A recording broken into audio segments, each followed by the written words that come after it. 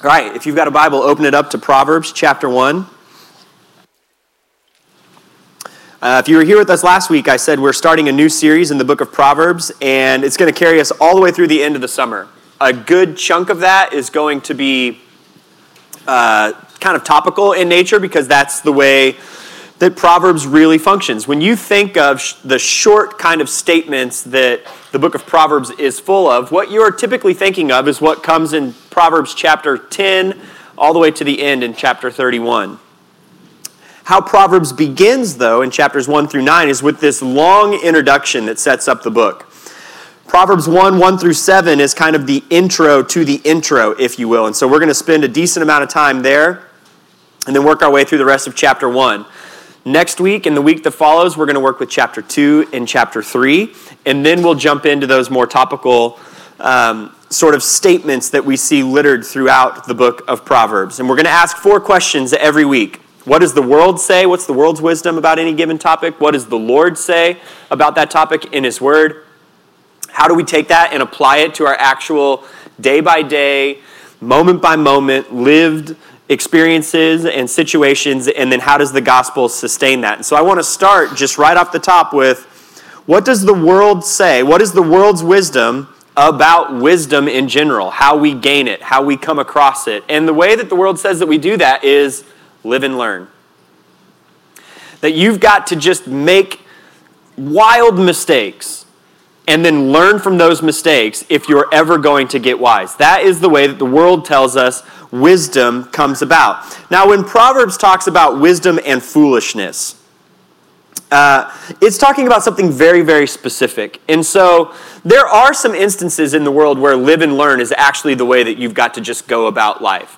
Your elementary school child has got to forget some things at home a few times before they learn to check the backpack before they leave. That's not sinful. It's just there's a wealth of experience that needs to be gained for a young person. When I was in kindergarten, we were all sitting kind of in one corner of the room, and the teacher was reading to us a story, and there was this pop that happened next to me, and I looked over, and this little guy, Matt, had stuck a staple in an electrical socket, right? Live and learn a little bit. You don't put metal things inside there.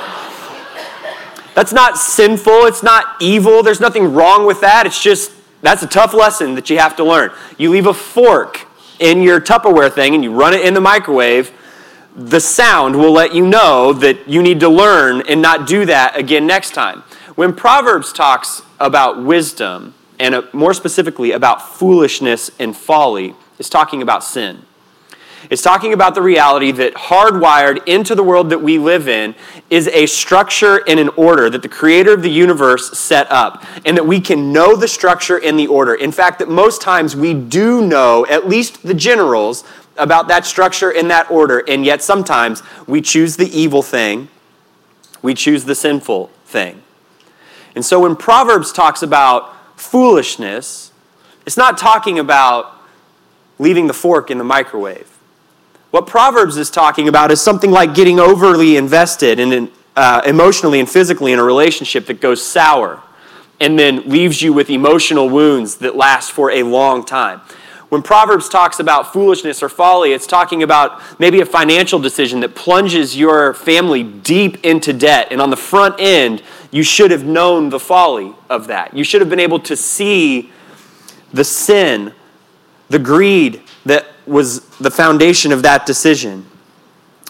The foolishness of Proverbs is more like lying to your parents, thinking they won't find out, but then they do because your lie catches up to you.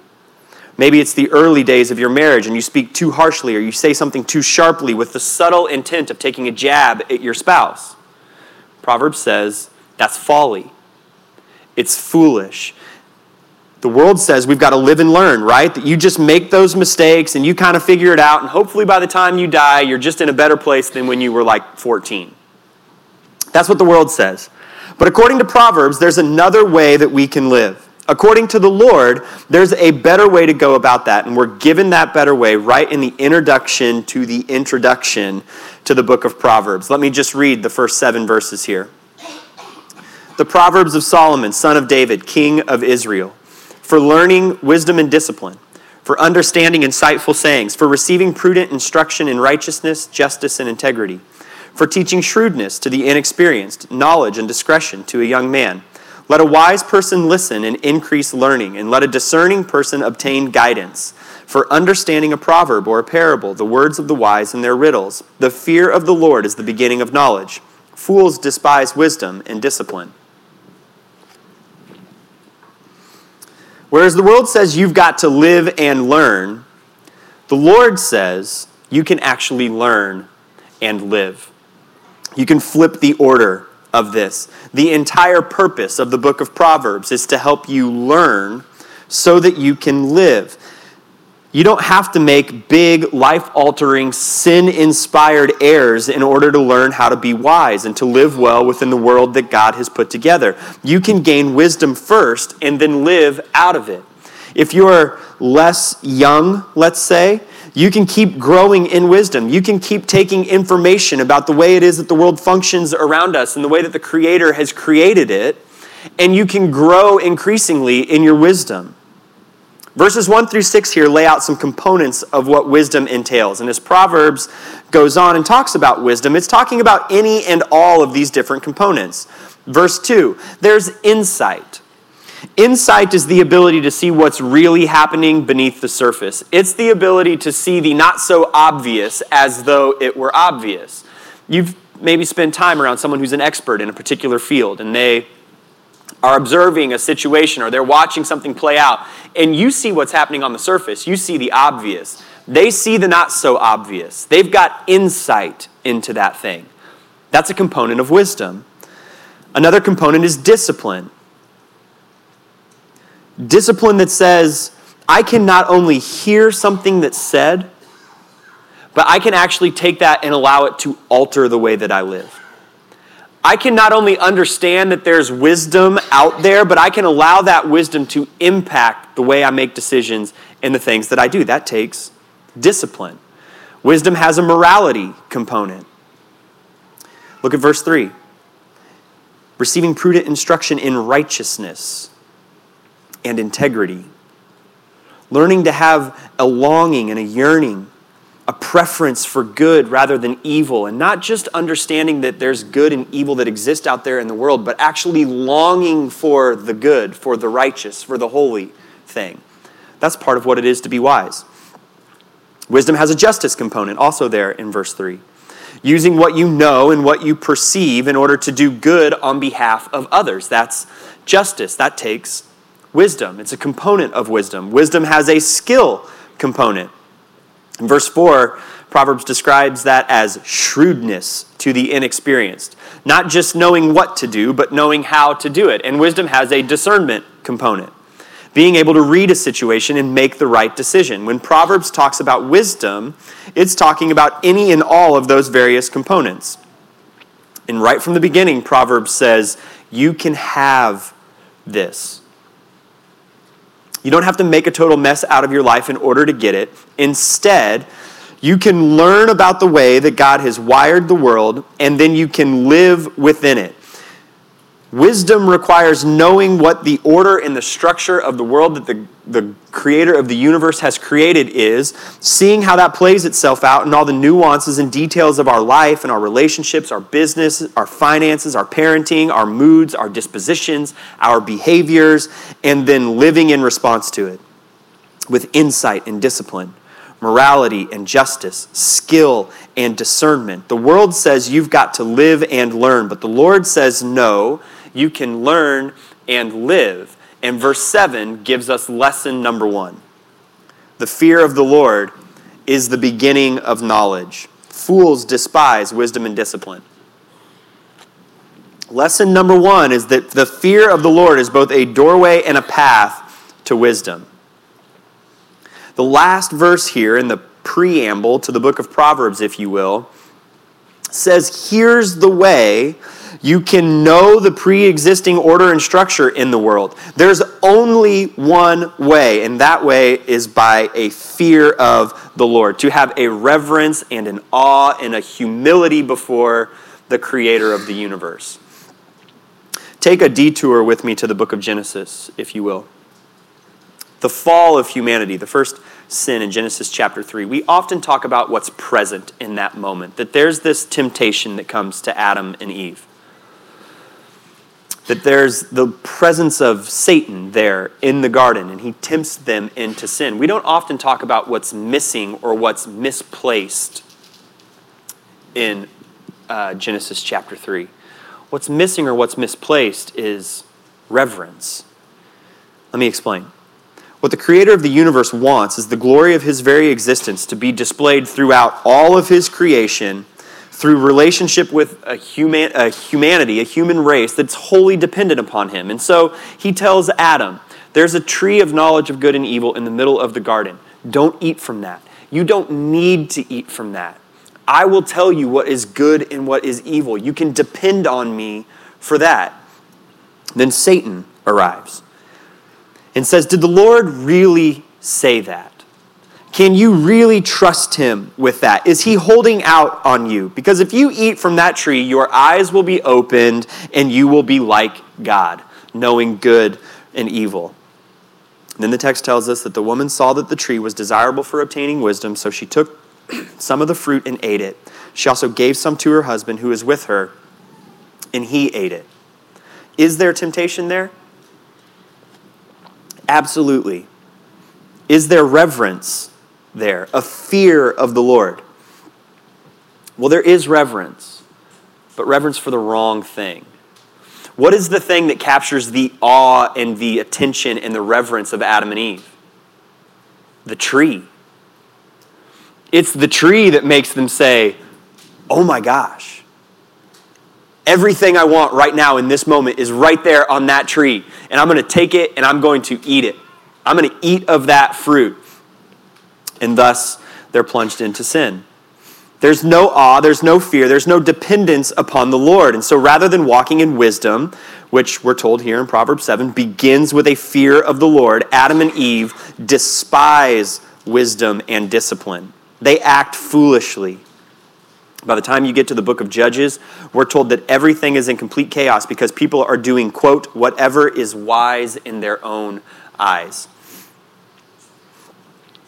In your moments of sin, even if you think back on a season of life where you got just totally entrenched in a habitual sin, in a moment of reflection, in a moment of honesty, I think you would be willing to say to yourself, there was no reverence for the Lord in that area of my life, in that season of my life. Instead, what I had was a reverence and an awe for something else. I thought there was something else that was going to make me happy, that was going to fulfill whatever need that I had. And so I looked to that thing as if it was the greatest thing in the world, and I picked the fruit from that tree. Wisdom begins with fearing and a reverence for the Lord. And so you can take your pick. You can either have a fear that leads to wisdom and that wisdom leads to life, or you can have pride that leads to folly or foolishness, and that will lead to destruction. C.S. Lewis says it this way: in God you come up against something which is in every respect immeasurably superior to yourself. Unless you know God as that, and therefore know yourself as nothing in comparison, you do not know God at all. As long as you are proud, you cannot know God. A proud man is always looking down on things and people, and of course, as long as you are looking down, you cannot see something that is above you. Proverbs lays out two paths for us.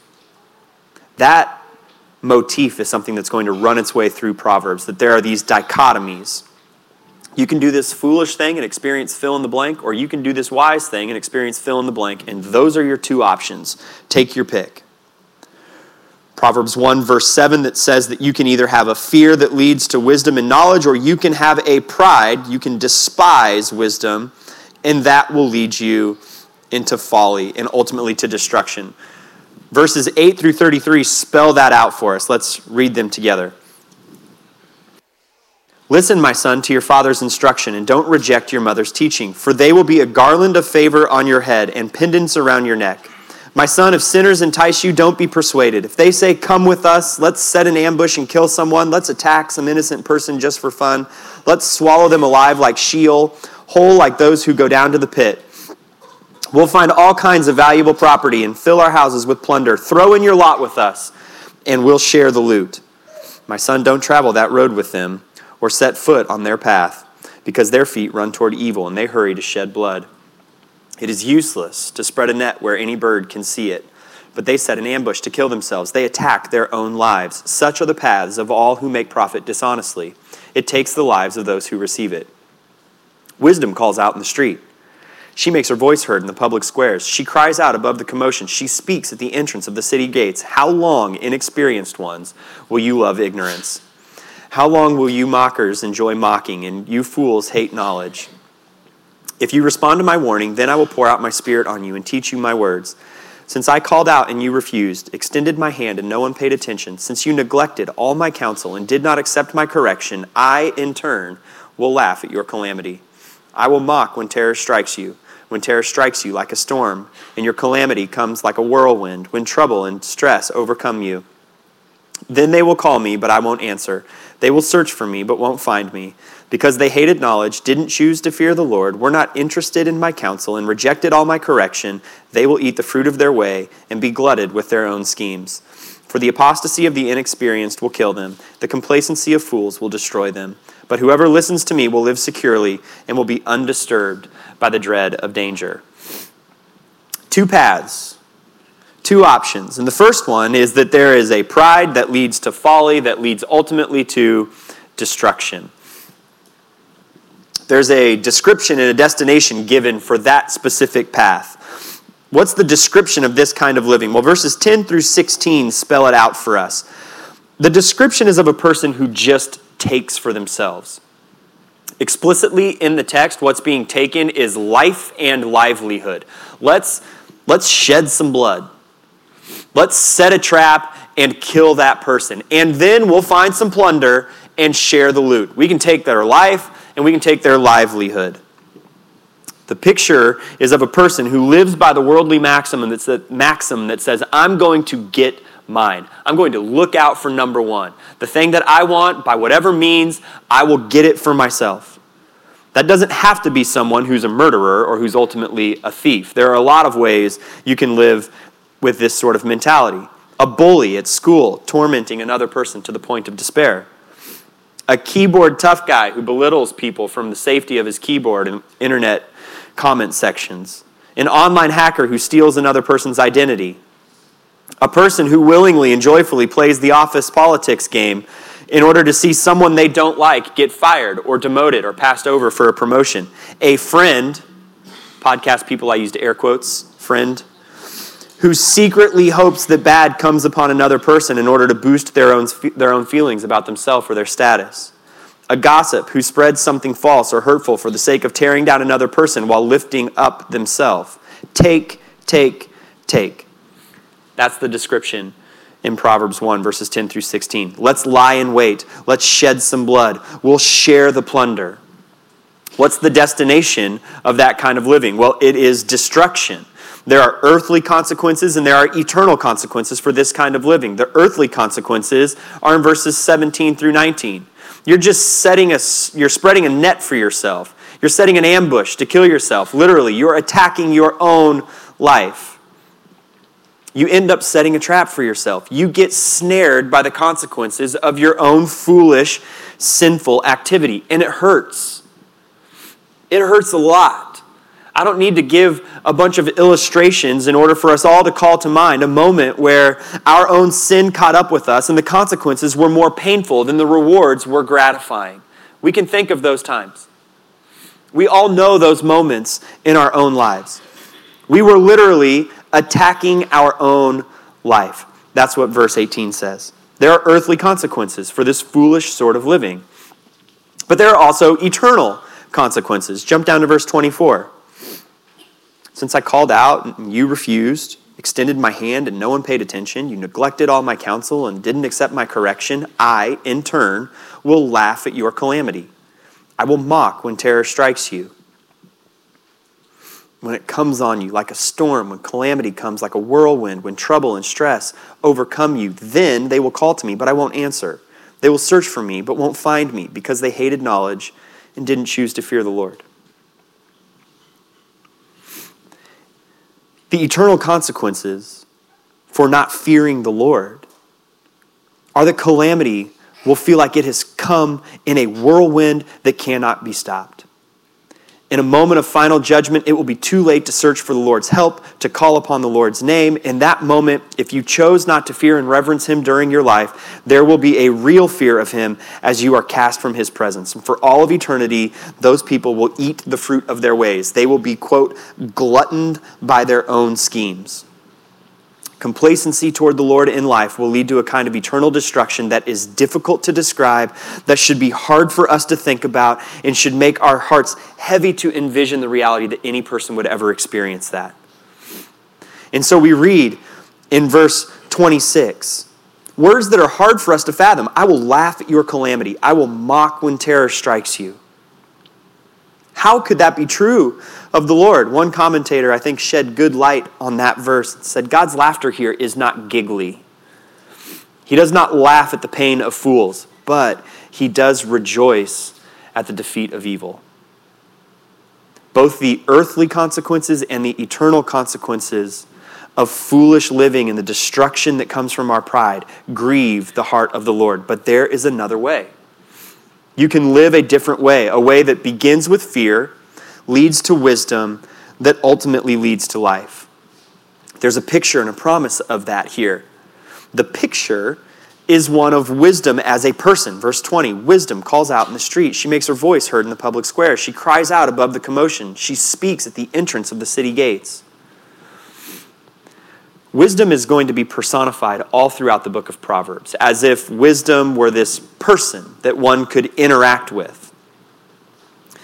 What that gives us is a picture of relationship.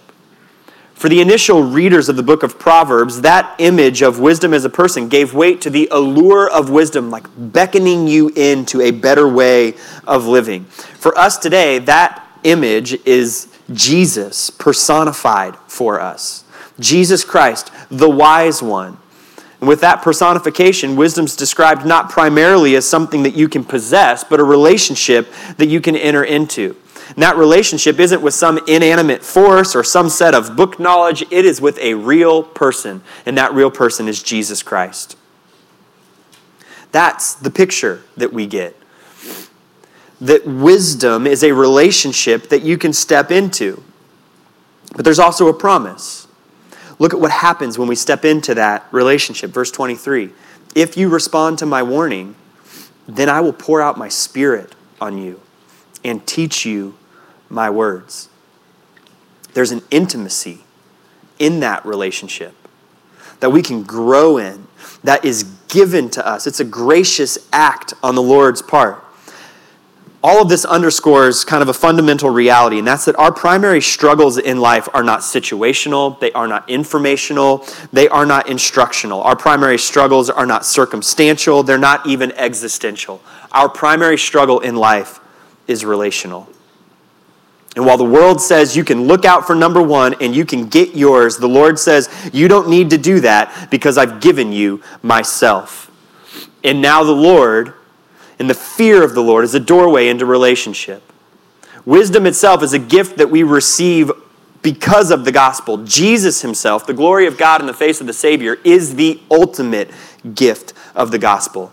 And so don't miss this. If you chase the gift rather than Jesus Christ, the ultimate gift, you've entirely missed the point. This is the case with any of the gospel's myriad of gifts, but in the case of wisdom, if you try to go through or not go through that doorway, but instead you just chase the gift, you might end up being the smartest, most insightful, most skilled and discerning person in hell. And that's not what we're after. The fear of the Lord is a doorway into relationship, and that relationship is what saves. And then the fear of the Lord is a path toward intimacy in relationship. He will pour his Spirit out upon us. As we walk along that path on the other side of that doorway, what we get is wisdom, sure, but what we get more than that is intimacy and relationship. Our awe grows larger and larger as we behold with more passion the glory of God in the face of Jesus Christ. Wisdom becomes something that adorns us, but the presence of relationship with Jesus is what defines us. The fear of the Lord is not just the beginning of wisdom, it is also the pathway that we walk alongside wisdom. And so the world says, live and learn. Get yours by whatever means necessary. But the Lord says, learn and live. And you can do so because I've given you myself. At the communion table, we remember that he gave himself. We're reminded that we don't have to live in a manner that looks out for only what we can get for ourselves. We're reminded that there's abundant life along a pathway of walking with him, and we're shown in just striking clarity that we are to revere the Lord. Communion is a group reminder that there should be awe at the cross. Communion, worship on a Sunday morning, is group reverence. That's what we do together when we come together on a Sunday morning. We revere the Lord alongside one another. And so we're going to take communion this morning. If you are someone who's going to pass this out, if you would come and grab these. As these make your way down your section, as always, there's a stack of 2 cups. The top cup is juice. The bottom cup has a little wafer in it. If you need gluten-free wafer, it's in the little frilly thing in the middle.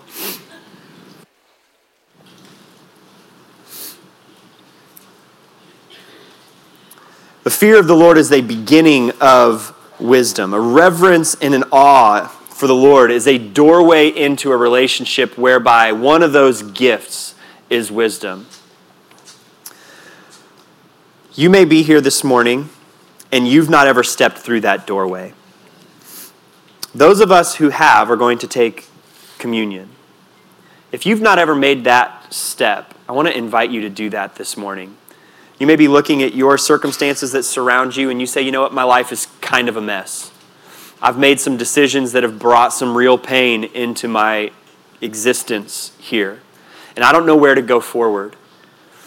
I want to encourage you that your step forward is through a fear of the Lord, whose body was broken for you and whose blood was poured out for you, and by which you can receive the grace of God for the forgiveness of your sin. That is step number 1. It's a doorway.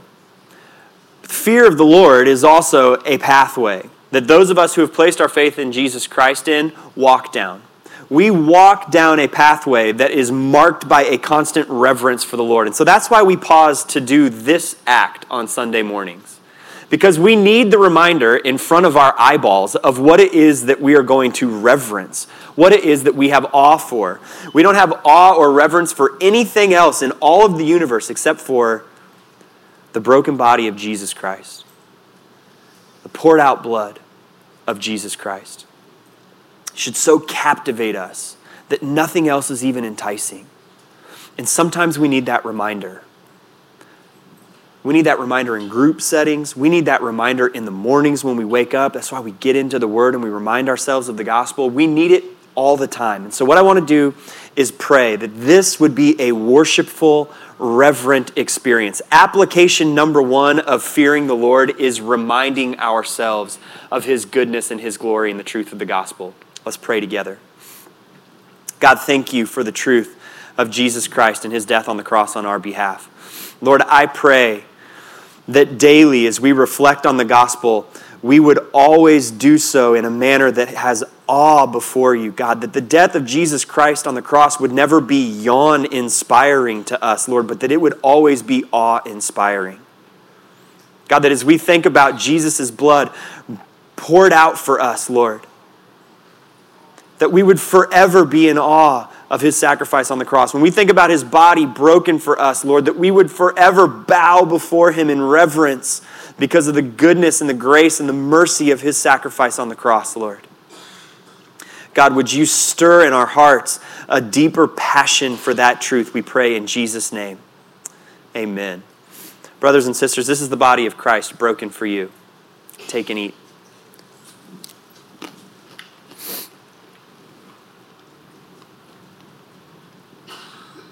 This is the blood of Christ poured out for you. Take and drink.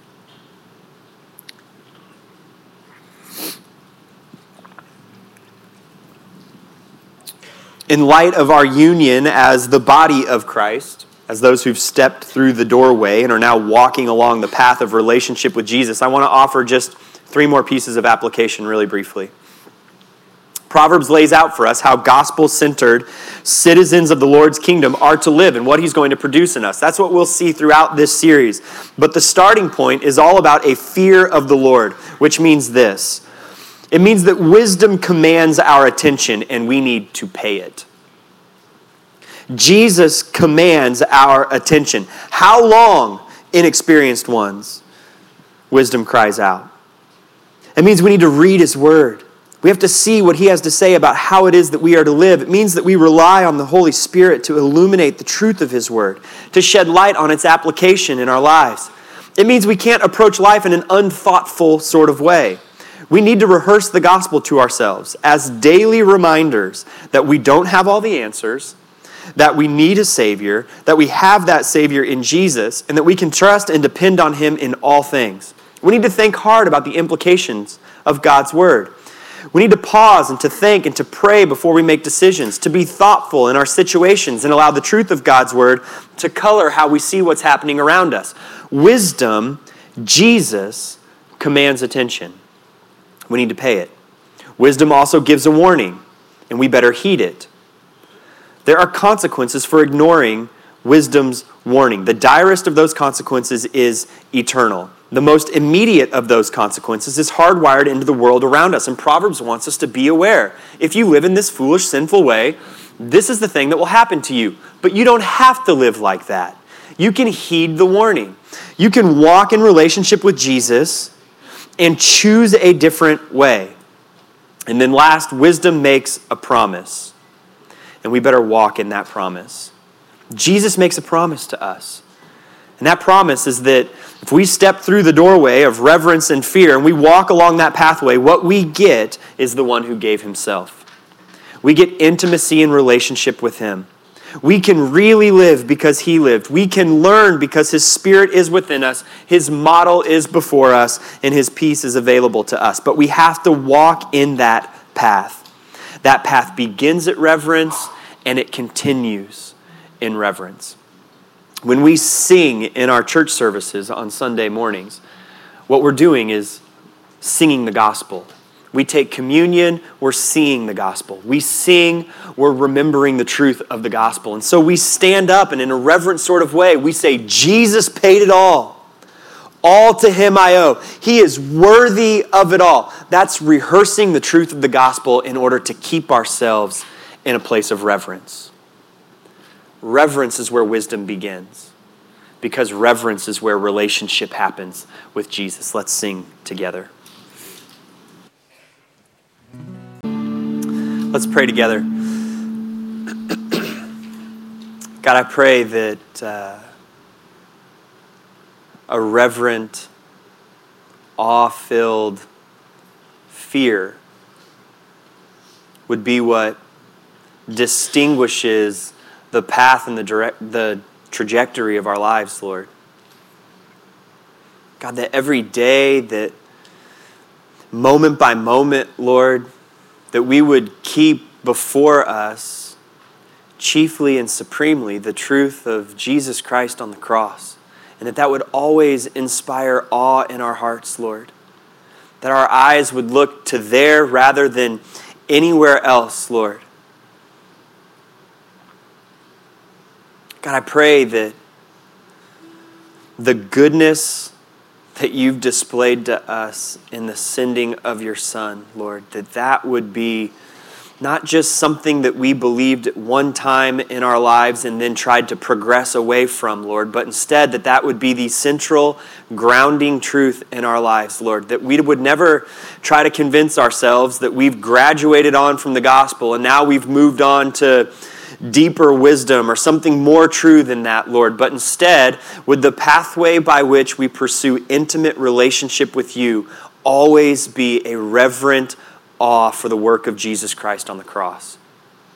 Lord, would you keep that ever before our hearts and our minds, we pray in Jesus' name. Amen. We're going to close with one last song together. He is a good, good Father. Amen. Amen.